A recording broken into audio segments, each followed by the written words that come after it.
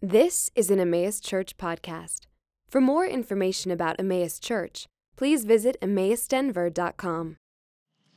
Our scripture reading today is from Psalm 27 of David. The Lord is my light and my salvation. Whom shall I fear? The Lord is the stronghold of my life. Of whom shall I be afraid? When evildoers assail me to eat up my flesh, my adversaries and foes, it is they who stumble and fall. Though an army encamp against me, my heart shall not fear. Though war rise against me, yet I will be confident. One thing I have asked of the Lord, that I will seek after, that I may dwell in the house of the Lord all the days of my life, to gaze upon the beauty of the Lord and to inquire in his temple. For he will hide me in his shelter in the day of trouble. He will conceal me under the cover of his tent. He will lift me high upon a rock. And now my head shall be lifted up above my enemies all around me, and I will offer in his tent sacrifices with shouts of joy, and I will sing and make melody to the Lord. Hear, O Lord, when I cry aloud. Be gracious to me and answer me. You have said, seek my face. My heart says to you, your face, Lord, do I seek. Hide not your face from me. Turn not your servant away in anger. O you who have been my help, cast me not off. Forsake me not, O God of my salvation. For my mother and my father and my mother have forsaken me, but the Lord will take me in. Teach me your way, O Lord, and lead me on a level path because of my enemies. Give me not up to the will of my adversaries, for false witnesses have risen against me, and they breathe out violence. I believe that I shall look upon the goodness of the Lord in the land of the living. Wait for the Lord. Be strong. Let your heart take courage. Wait for the Lord. Amen. This is the word of the Lord. Thanks be to God. All right. Yeah, so you guys can be seated. Don't know what happened with my voice right there.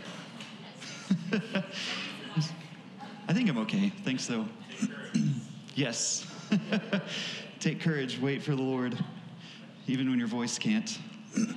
But this morning, we get to wrap up our summer in the Psalms. And so for the past several years, we've kind of been walking through the Psalms during the summer, and it's been a really special time. I remember back when we originally introduced the Psalms, kind of one of the things that we said about the Psalms is it's a book that contains every aspect of human emotion. And so you're hard pressed to find a human emotion that you can't find in the Psalms. And so, might grab some water. Thanks.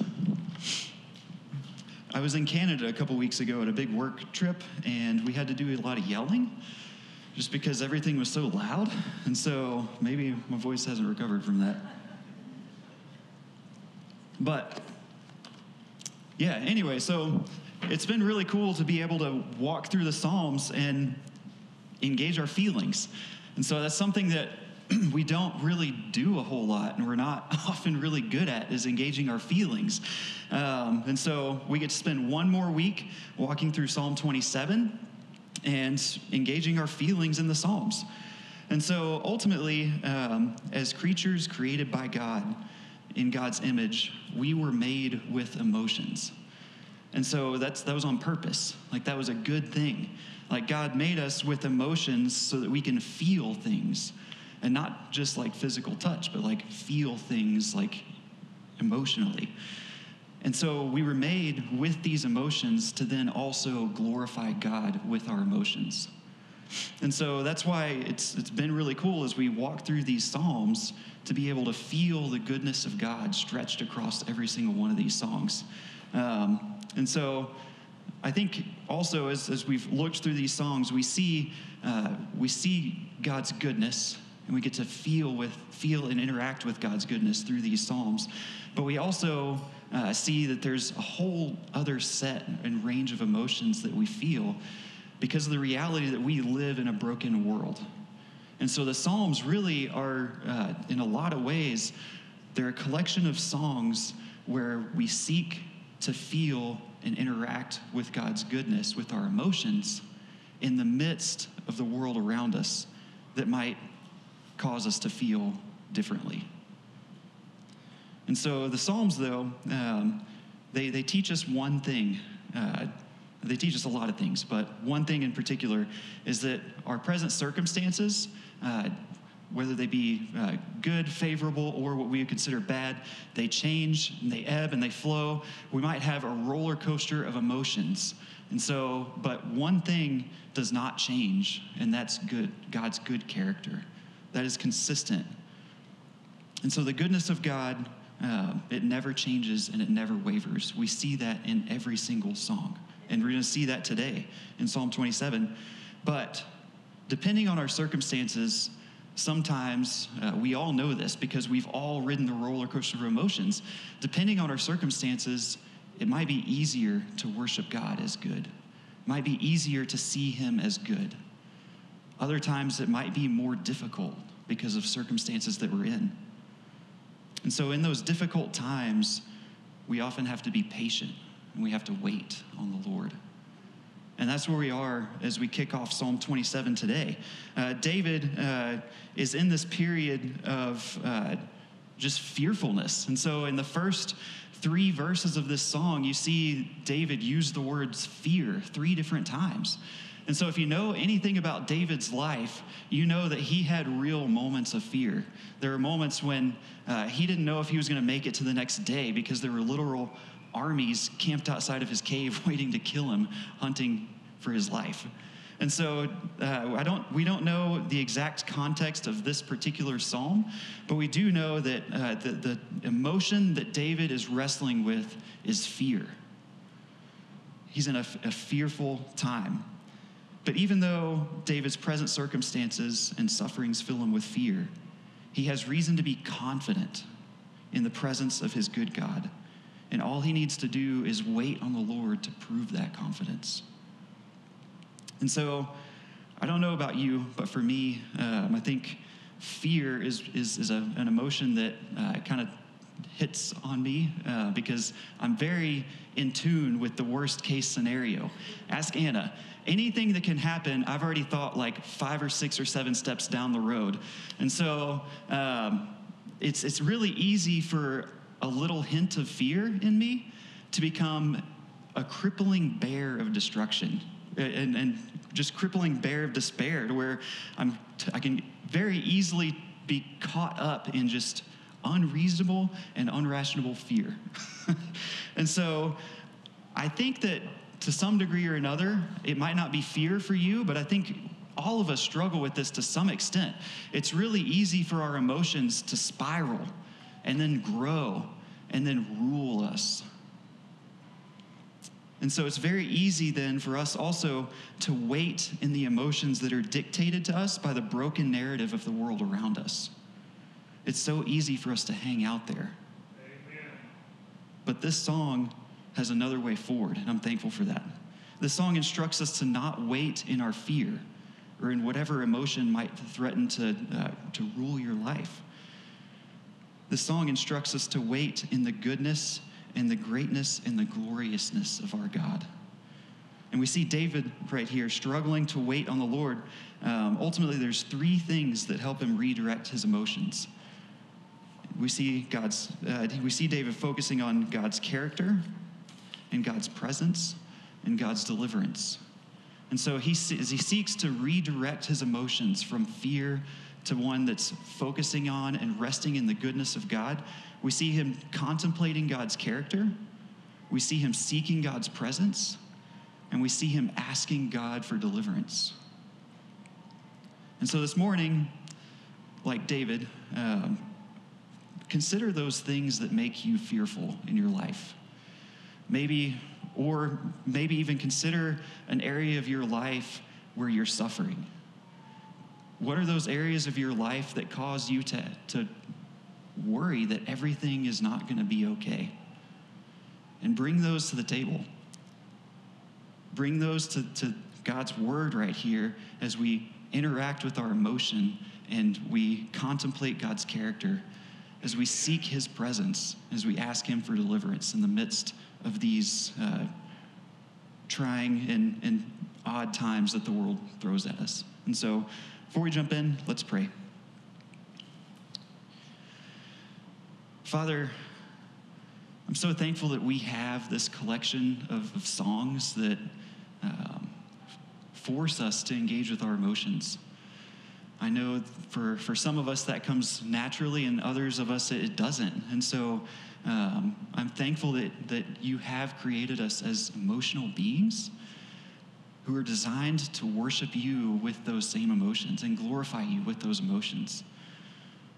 And so this morning, I pray that as we look into your text, as we consider the words that you put before us this morning, that you would help us to consider those things that cause our emotions to spiral and grow. I pray that you would help us to recognize those emotions that threaten to rule us. And I pray that you would confront those with your presence. I pray that you would help us to consider your character. And out of that, I pray that you would help us to then seek your presence and ask you for deliverance from whatever emotions threaten to rule our lives. God, our emotions can take us a lot of places, but I pray that you would refocus those emotions this morning to glorify you as we rest in your good presence. I pray just for the words that are spoken today, I pray that you would send your Spirit to teach our hearts, because we need that. Our hearts are hard, and they need softening by your gracious and good Spirit. So it's in your name we pray. Amen. Amen. All right, so as we jump into this psalm, I'm going to read verse 1 for us. So David wrote this song. He says, "The Lord is my light and my salvation. Whom shall I fear? The Lord is the stronghold of my life. Of whom shall I be afraid?" Amen. And so David opens this song with affirmations about God's character, about who God is. The Lord in here, Yahweh, he is David's light. He's David's salvation. He's the stronghold of David's life. And so when fears and uncertainties are overwhelming, when doubt is crippling him, when fear threatens to spiral out of control and everything seems unbearable, this is the first place that David goes right here, because that's the first thing that he needs his heart to understand, is the truth about the good and consistent character of his Lord.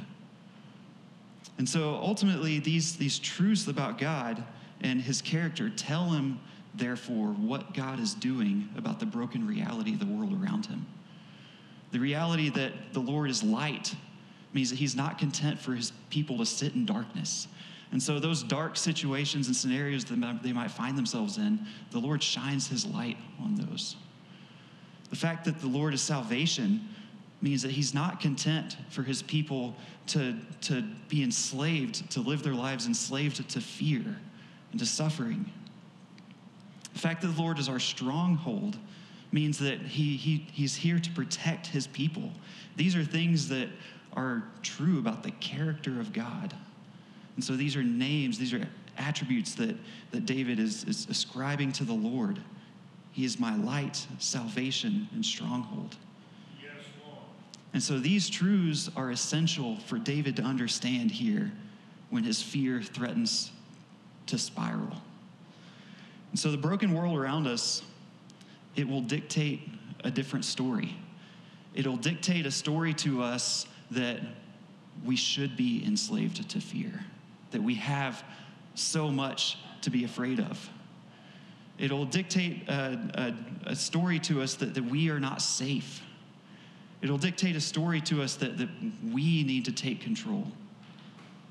And so this song, it confronts the lies of the world with the truths of the Creator who made us from the beginning. And so I think another thing that's important to understand here is that David, he doesn't just say that the Lord is light, the Lord is salvation, the Lord is a stronghold. He says, the Lord is my light. He is my salvation. He's the stronghold of my life. And so he takes these truths and he says that these truths are comforting to him. These things about God, that he is light, that he is salvation, that he is a stronghold, these things are true for him. because the Lord is David's God. The Lord is my God. Amen. And so it's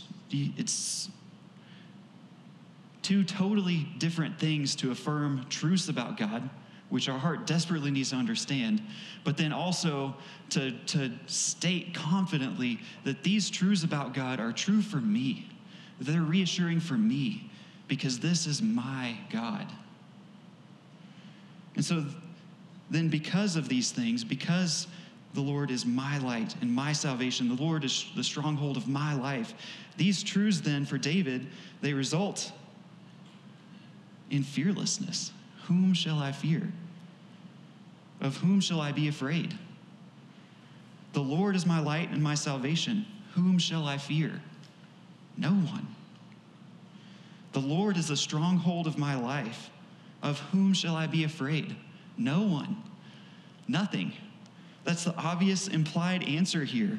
If these things are true about God, and if these things are true about God to me, if I'm confident in the fact that my God is my light, if I'm confident in the fact that my God is my salvation, if I'm confident in the fact that my God is a stronghold for my life, then what is there in this entire world that I have to be afraid of? Absolutely nothing. And so David, he could have been done right there, right? I mean, if we have fears and they're spiraling and they're confronted with this confidence that we have in the character of God, then he could just be done. But the thing is, whenever our emotions start to spiral, they're really strong. And so David keeps writing here. He doesn't put down his pen. He doesn't leave it at that. And so he keeps writing because his emotions, they're strong. And so he says next in verse 2, when evildoers assail me to eat up my flesh, my adversaries and foes, it is they who stumble and fall. And so here, that might sound kind of crazy in our day and age, but what David's doing is he's looking back on his previous dark times because he had a lot. And so he's looking back on those previous times and he's remembering what it was like for God to be his light, his salvation, and the stronghold of his life in those times. He's remembering what God's character meant for him in past dark circumstances and situations. And it gives him so much confidence that he can then write, though an army encamp against me, my heart shall not fear. Though war rise against me, yet I will be confident. And so when the circumstances around him would dictate crippling fear, David remembers the good and steady character of his God. And he remembers what that meant for him in his previous moments. And that results in a reassured confidence in the face of a broken world around him that tells him that he has nothing to be confident in. So he has the Lord. He has his light. He has his salvation. He has the stronghold of his life. And so what else can he do but ooze confidence that this God will be the same tomorrow and the same today in his present circumstance as he has been always. And so I have to be honest, in reading this psalm a lot of times and in reading other stories like this, a lot of times I kind of find myself having a hard time connecting with this because I feel like I read these things and I see that David, he talks about enemies pursuing him. He has evildoers like seeking violence on him, and he has armies encamping against him. And I think I don't worry about waking up and like looking out my window and like seeing people like trying to maybe find a ninja behind my tree waiting to kill me when I step out the door. Like, I don't deal with those things. Like, I don't have people pursuing my life all the time. And so when I read stories with this, like this, sometimes it's like, well, that was David, and so, but I don't deal with that. And I mean, David wrote these things because these things actually happened to him. If you read 1 and 2 Samuel, you see so many stories of David being on the run, hunted by his friends, hunted by his family, people literally waiting outside his cave to kill him. Like, he wrestled with these exact things, but I don't. And so I struggle sometimes to connect with this. But I can't sometimes just comprehend the magnitude of enmity that's pointed at David because it was intense and it was real and it was a lot. But just because I haven't dealt with David's exact circumstances, that doesn't mean that I don't feel the same emotions, the same fear that he had whenever he wrote these words. And it also doesn't mean that because I haven't experienced the magnitude of enmity that David has in his exact circumstances, it also doesn't mean that I can't experience these feelings to the same degree that David experienced them. And so the reason for that is that even if you and we don't have enemies just like David, we don't have to worry about waking up and like having people on our front porch ready to kill us. We do have an enemy. And I'd like to do a deep dive into this, but we don't have time for that. So we're going to kind of just skip over that. But we do have a common shared enemy.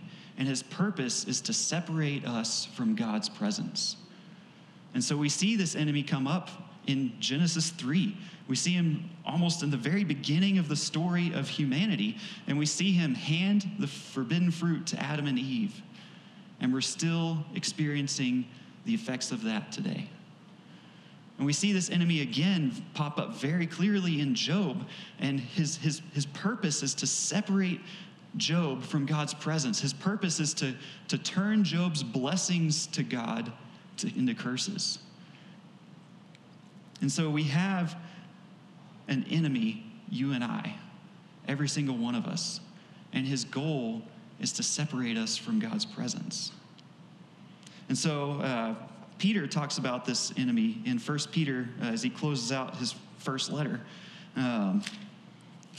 He says in 1 Peter 5, starting in verse 8, he says, "Be sober-minded, be watchful.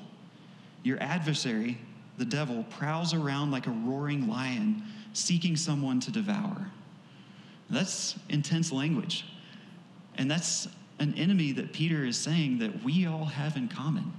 We all have this enemy who prowls around seeking to devour us, seeking to separate us from God's presence. Ultimately, the aim of our enemy is to cause everybody to curse God's name, especially his children. And he works, he accomplishes that through a variety of different means. For David, in the psalm that we're in, that was by sending armies after him, having him worry whenever he looks out onto his front porch. For us, it might look different. It might be job security. It might be children that demand all of your time. It might be families and family dynamics. It could be a whole wide range of things that the enemy might use to turn your blessings to God into curses. And so how does Peter keep going? How does he encourage us in light of this? If we just leave it at that, that's pretty grim. But he keeps going. He says, let's see. Yeah, he says, resist him, firm in your faith, knowing that the same kinds of suffering are being experienced by your brotherhood throughout the world. And after you have suffered a little while, the God of all grace, he says the God of all grace. He says the God of all grace. He's pointing to God's character right here. He's reminding us of who our God is. He's the God of all grace. Yes, Lord. What does the God of all grace do? He has called you to his eternal glory in Christ. And he, the God of all grace, will himself restore, confirm, strengthen, and establish you.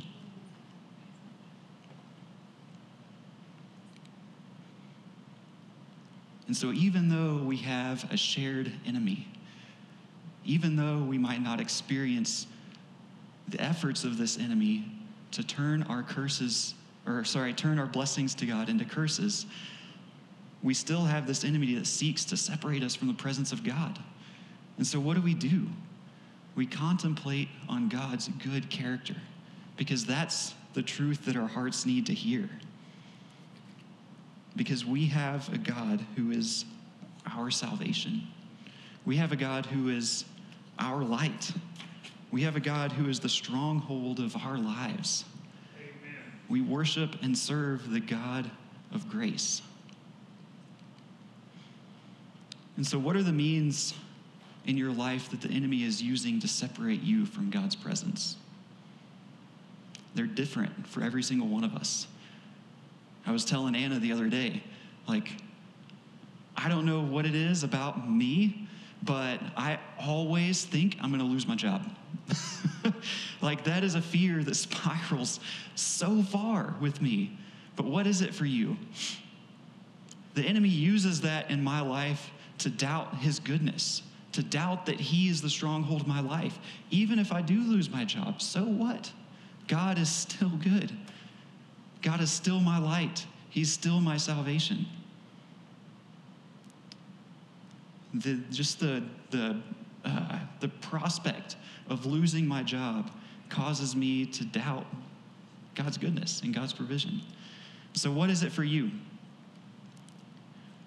When our response to these devices that the enemy uses to try to separate us from the presence of God, whenever those things are fear, whether maybe it's fear, maybe it's anger, maybe it's hopelessness, whatever emotion that tends to spiral in your life, that tends to want to rule, that's when we contemplate God's good character. That's when we rest in the fact that this good God is my light. He's your light. He's your salvation, and he's your stronghold. And so that's why David starts with that right here, is because in his time of fear, as his fear starts to spiral, as it threatens to be one that's crippling, that's what his heart needs to hear, is these truths about the character of God. That's where his heart needs to dwell on in his darkest moment. And then for David, contemplating then on God's good character drives him to seek God's presence. So he keeps going. He says, "One thing I have asked of the Lord that I will seek after, that I may dwell in the house of the Lord all the days of my life, to gaze upon the beauty of the Lord and to inquire in his temple." And so all this contemplating on God's good character, the fact that God is his light, his salvation, and his stronghold, that drives him to one thing. He says, "One thing I've asked of the Lord that I might seek after." And that one thing is to be in God's presence, and to look upon the beauty of the Lord, and to inquire upon the Lord. And so contemplating God's character ultimately reassures David, and it brings him back where the enemy would separate him from the presence of God. It brings him back to him seeking to be even more in the presence of God in the midst of his circumstances. And so if I think through the times of chaos in my own life, there have been some times when I've been rightly worried that I was going to lose my job. How often when I pray is my one request that I be brought even more and more into God's presence? That's a convicting question. How often then in your circumstances, in our worst circumstances, is our one request, the focal points of all of our prayers, that we be found only in God's presence? And so David's first request here, after contemplating God's character, is that he would be found in God's presence. And so in the chaos of his terrifying circumstances, as he wakes up in the morning and looks out the cave to see if there's an army right there, his first and foremost request is that he be found in God's presence.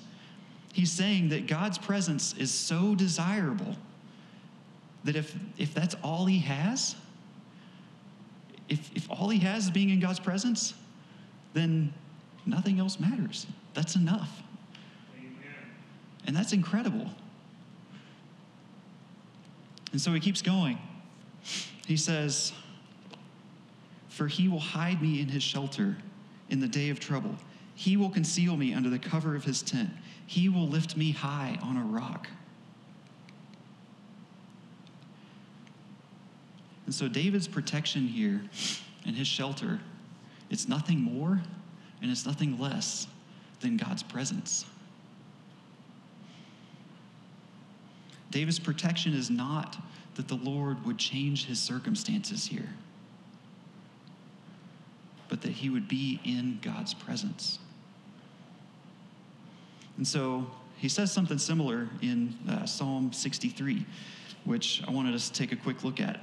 Psalm 63 is another time when David was in the wilderness in Judah, so we have a little bit more context from this psalm. And so he is on the run. He is being pursued. He's in the wilderness. And so he says in Psalm 63, verses 1-3, he says, "O God, you are my God. Earnestly I seek you. My soul thirsts for you.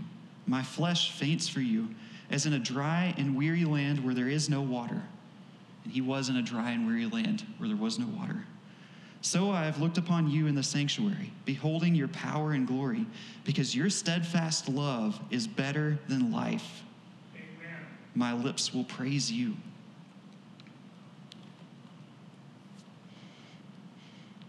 And he says here that God's steadfast love is better than life. Being found in God's presence, where there's steadfast love, is better than life. I know based on my prayers, when I'm in my darkest moments, I know that it takes a work of the Spirit to get my heart to that point. And that's where David was. His steadfast love is better than life. And so he seeks only God's presence in his darkest time. And so the question here is, when our fears or our emotions are spiraling, when they threaten to rule our life, is the focus of our prayers that God would change our circumstances, or that he would draw us more and more into his presence despite our circumstances? And so all this, it's not to say that we should never ask for God to change our circumstances. We'll get to that here in a bit. But the reality is that the enemy, he brings upon us certain situations that make us difficult to seek the presence of God. But what David here is affirming is that as terrible as your present situation might be, as dark of a place as you might find yourself, as far as your emotions have gone and they're spiraling, as much as the enemy is dumping on you to separate you from the presence of God, as much reason as you might think you have to curse God's name, the Lord, your light and your salvation, the stronghold of your life, he works even within those circumstances to bring you more and more into his presence. Even in the midst of that chaos, he works within that to bring you more into his presence. And so, when David here is in God's presence, even in the midst of the suffering, he can confidently say, here in the next verse, "And now my head shall be lifted up above my enemies all around me, and I will offer in his tent sacrifices with shouts of joy, and I will sing and make melody to the Lord." And so the Lord works, even within our suffering, to fix our emotions on him so that we then glorify God with our emotions. Because we get to rest in his protective presence, where there is his steadfast love, which is better than life itself. And so this song teaches that contemplating God's character draws us first to seek out God's presence, which is our true shelter and our true salvation. And then as we keep going here, David kind of switches gears. So far, we've kind of had a line of sight into his thought process as he's kind of spiraling in his fears, as he's wrestling with these fears. But now we see that David cries out directly to the Lord. He says, "Hear, O Lord, when I cry aloud. Be gracious to me and answer me." And so now we're going to see all of these thoughts come out in the form of a plea, of a petition to the Lord, of a cry for deliverance. And so he starts out, he says, "You have said, 'Seek my face.' My heart says to you, 'Your face, Lord, do I seek.'" I know that in this time when it's the hardest to seek your face, when I have so many things going on right around me that terrify me, you still instruct me to seek your face. Because in your presence is where my true safety is, and that's what I want. And so hide not your face from me. Turn not your servant away in anger. O you who have been my help, cast me not off. Forsake me not, O God of my salvation. And so do you hear these repeated themes that we've been talking about so far? He's seeking God's presence when it's most difficult for him to find it. And then he's also remembering how God has been his help in the past. He's remembering that God's character is consistent and the same. So he has every reason, even now, to be confident. And so he's begging his Lord, who he knows is good, to act in accordance with his goodness and to not abandon him in his darkest time, but rather bring him closer into God's presence, where there's security and peace and confidence. And so I think about my own prayers for deliverance, and I think about all of the other external factors that, and I guess my set of expectations that I tend to bring to God about what it looks like for me to be delivered. And how often in my prayers do I approach God for deliverance from and ask him to change my situation?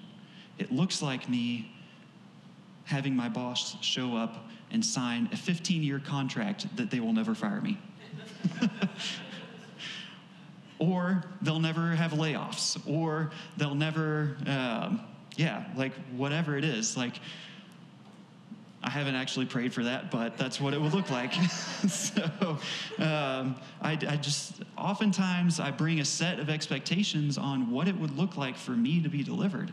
I bring those terms to the table. But that's not what we see here with David. He's seeking God's presence first, because he knows that his true salvation lies in God's presence and in his steadfast love. That's where he's really ultimately protected. Not in the armies packing up and going home. In God being with him and David being brought into God's presence where there's steadfast love. And so, all that to say, the Lord's deliverance doesn't always only look like God bringing you more into his presence. And so the reality is that the enemy does work evil situations in all of our lives in an effort to separate us from God's presence. And the reality is that there are situations that we might find ourselves in that make it more difficult to find and seek God's presence and draw near to him and bless him. And so there are times when God does deliver us out of those circumstances. And when that happens, we can thank him and praise him, because through those, he's showing his goodness. He's showing his glory. He's showing his power. And that's why David here, he continues. He says in verse 12, "Give me not up to the will of my adversaries, for false witnesses have risen against me, and they breathe out violence." And so David prays for a change of circumstances here. Right now, it seems like the will of his adversaries and enemies is prevailing. And so he prays that that would change. And so in a lot of ways, David here is praying very much how Jesus taught his disciples to pray, that God's kingdom would come on earth as it is in heaven. The reality is, in God's kingdom, there are no enemies. There's no oppression. There's no enemy prowling around seeking people to devour. There's no separation from God's presence. And so David here is praying that God's kingdom would be realized here in his present life, just like it is in the kingdom that he knows is coming one day. However, while God does deliver his people out of difficult circumstances to show his grace and glory and power, in this psalm, this is a secondary issue. First and foremost, God instructs you to seek his face wherever you are, in whatever circumstances you find yourself in, so that you can draw near to his presence and glorify him in your feelings, even when everything around you might encourage you to do otherwise. And so, as God's children, though, we serve a good and powerful God who is capable to do anything. And so, as God's children, we can be confident that our Lord is able to deliver us from anything, whether that's spiritual separation from him or physical, or whatever is going on in our lives, God has the power to deliver us from it. But as his children, and even more importantly, we can be confident that if he chooses not to, that he can and will still draw us closer to himself and deeper into his presence and more into an understanding of his steadfast love, which is better even than life. And so David's plea for deliverance gives us freedom to plead with our God in our present circumstances. It gives us freedom to ask God for deliverance, even from job insecurities, or give you more time in the day to deal with all the things that you have, or to, whatever else you struggle with. He gives you a place and a platform and a model to approach God and ask for deliverance from those things. But even more importantly, it gives us a way and a framework to seek God's good character, to contemplate on his good character, and to seek his presence first as we ask for deliverance. Because true deliverance means being drawn deeper and deeper into God's presence. And we can be confident that he's going to do that regardless of how strong of a storm that we're in, how deep and dark the hole is that we're in. And so the first truth about God that David talks about here, he says, "The Lord is my light." And so a cool thing about this is that this, in the entire Old Testament, this is the only place where the Lord is directly equated and said to be light. Isaiah says later on that Jesus will be as a light to the nations, but this is the only place where God is directly equated to light in the entire Old Testament. But if we were to kind of go on into the New Testament, where else do you see that God is light? We're going to go there right now. Spoiler alert. John 1. Yes. So read with me in John 1. It says, "In the beginning was the Word, and the Word was with God, and the Word was God. He was in the beginning with God. All things were made through him, and without him was not anything made that was made. In him was life, and the life was the light of men. The light shines in the darkness, and the darkness has not overcome it." And so this is John right here introducing us to Jesus. And so he says, that Jesus is the light that shines in the darkness, and the darkness has not overcome it. And so I'll skip over a ton of the story because most of us are familiar with the story of Jesus. But in Jesus' life, if anyone knew the effects of the enemy dumping everything he could on him to separate him from the presence of God, it was Jesus. Isaiah, who said Jesus would be as a light, also prophesied 400 years before Jesus was born that Jesus would be a man of sorrows, a man of pain. And so in one of Jesus' darkest moments, we see him, he's about to knowingly march to his torturous death, and he's on his knees. He's pleading with the Father to deliver him from this task. And he's not just pleading that God deliver him from this torturous death. He's pleading that he wouldn't be separated from God's presence, Because that's ultimately was what Jesus was going to do. He was going not only to suffer physically, but he was going to be separated from God's presence so that his people wouldn't have to be. And he's on his knees and he's praying fervently that God would deliver him. And God is silent. We would consider that an unanswered prayer. I mean, when I look at the times when I pray and I hear silence, I think that's an unanswered prayer. And so we see here Jesus, our light. He knows what it's like to plead for earthly deliverance and to be met with silence. But just as the Father delivered him from the grips of death, just as he rose him from the dead, so will he save every single one of his children in the same way, regardless of what he does or does not save us from in this life here and now. Because of who God is, because he is good, because he's merciful, because he's powerful, because he's glorious, he will bring you out of your suffering. And so whatever situation that you think of that's causing your emotions to spiral, whatever situation the enemy puts you in that might cause you to forget the goodness of God and pry you from God's presence, whatever situation you're in, if God doesn't deliver you from that now, he will one day. Because Jesus is the first fruits of the kingdom to come. And all of God's children get to join him in that when he comes. Amen. And so this is why David closes the way that he does. He says, I believe that I shall look upon the goodness of the Lord in the land of the living. Wait for the Lord. Be strong. Let your heart take courage. Wait for the Lord.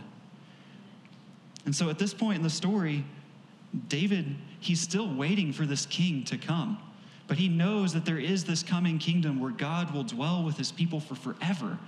They will be his people and he will be their God. And so he says, wait for the Lord. Let your heart take courage. Wait for the Lord. And even in the land of the living, even here and now, I know that he's working to draw me more into his presence. So I will see the goodness of God, even in the land of the living. But still, I'll wait for the Lord. But we know who this king is. It's Jesus, our light, our salvation, our stronghold. And we see what he did. He went and he suffered, and he suffered separation from God so that we don't have to. And even more, he rose from the dead so that he currently sits at God's right hand interceding for us.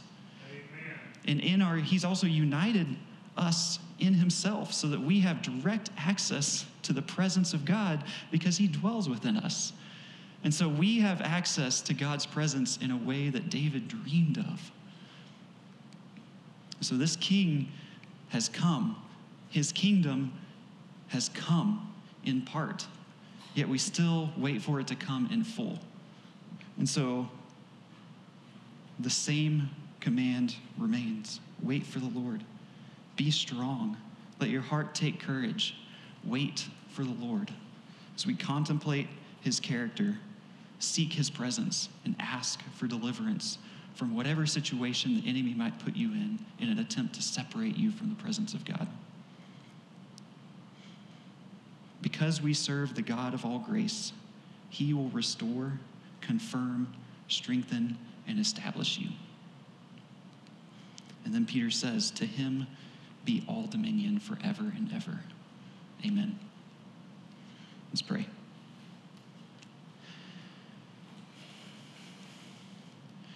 Father, I'm thankful for this opportunity that we have to come together and worship you, to sing your praises. And God, you know what's going on in each and every one of our hearts. You know our insecurities. You know the ways that we're prone to not believe in your goodness. You know the situations that the enemy is piling on us in an attempt to rip us away from your presence.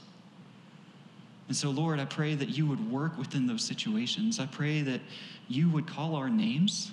so that we might know that you're drawing us more and more into your presence, despite what you do or do not redeem us out of here and now. God, I pray that first and foremost we would seek your steadfast love. I pray that you would teach us the reality that your steadfast love is even better than life. I pray that you would make that real to us each and every day through your Spirit. And I pray that when our emotions are flaring up and are attempting to rule us, I pray that you would draw us back to your goodness, and that you would then cause our emotions to worship you and glorify you, because that's what they were meant to do. And God, we're thankful that we have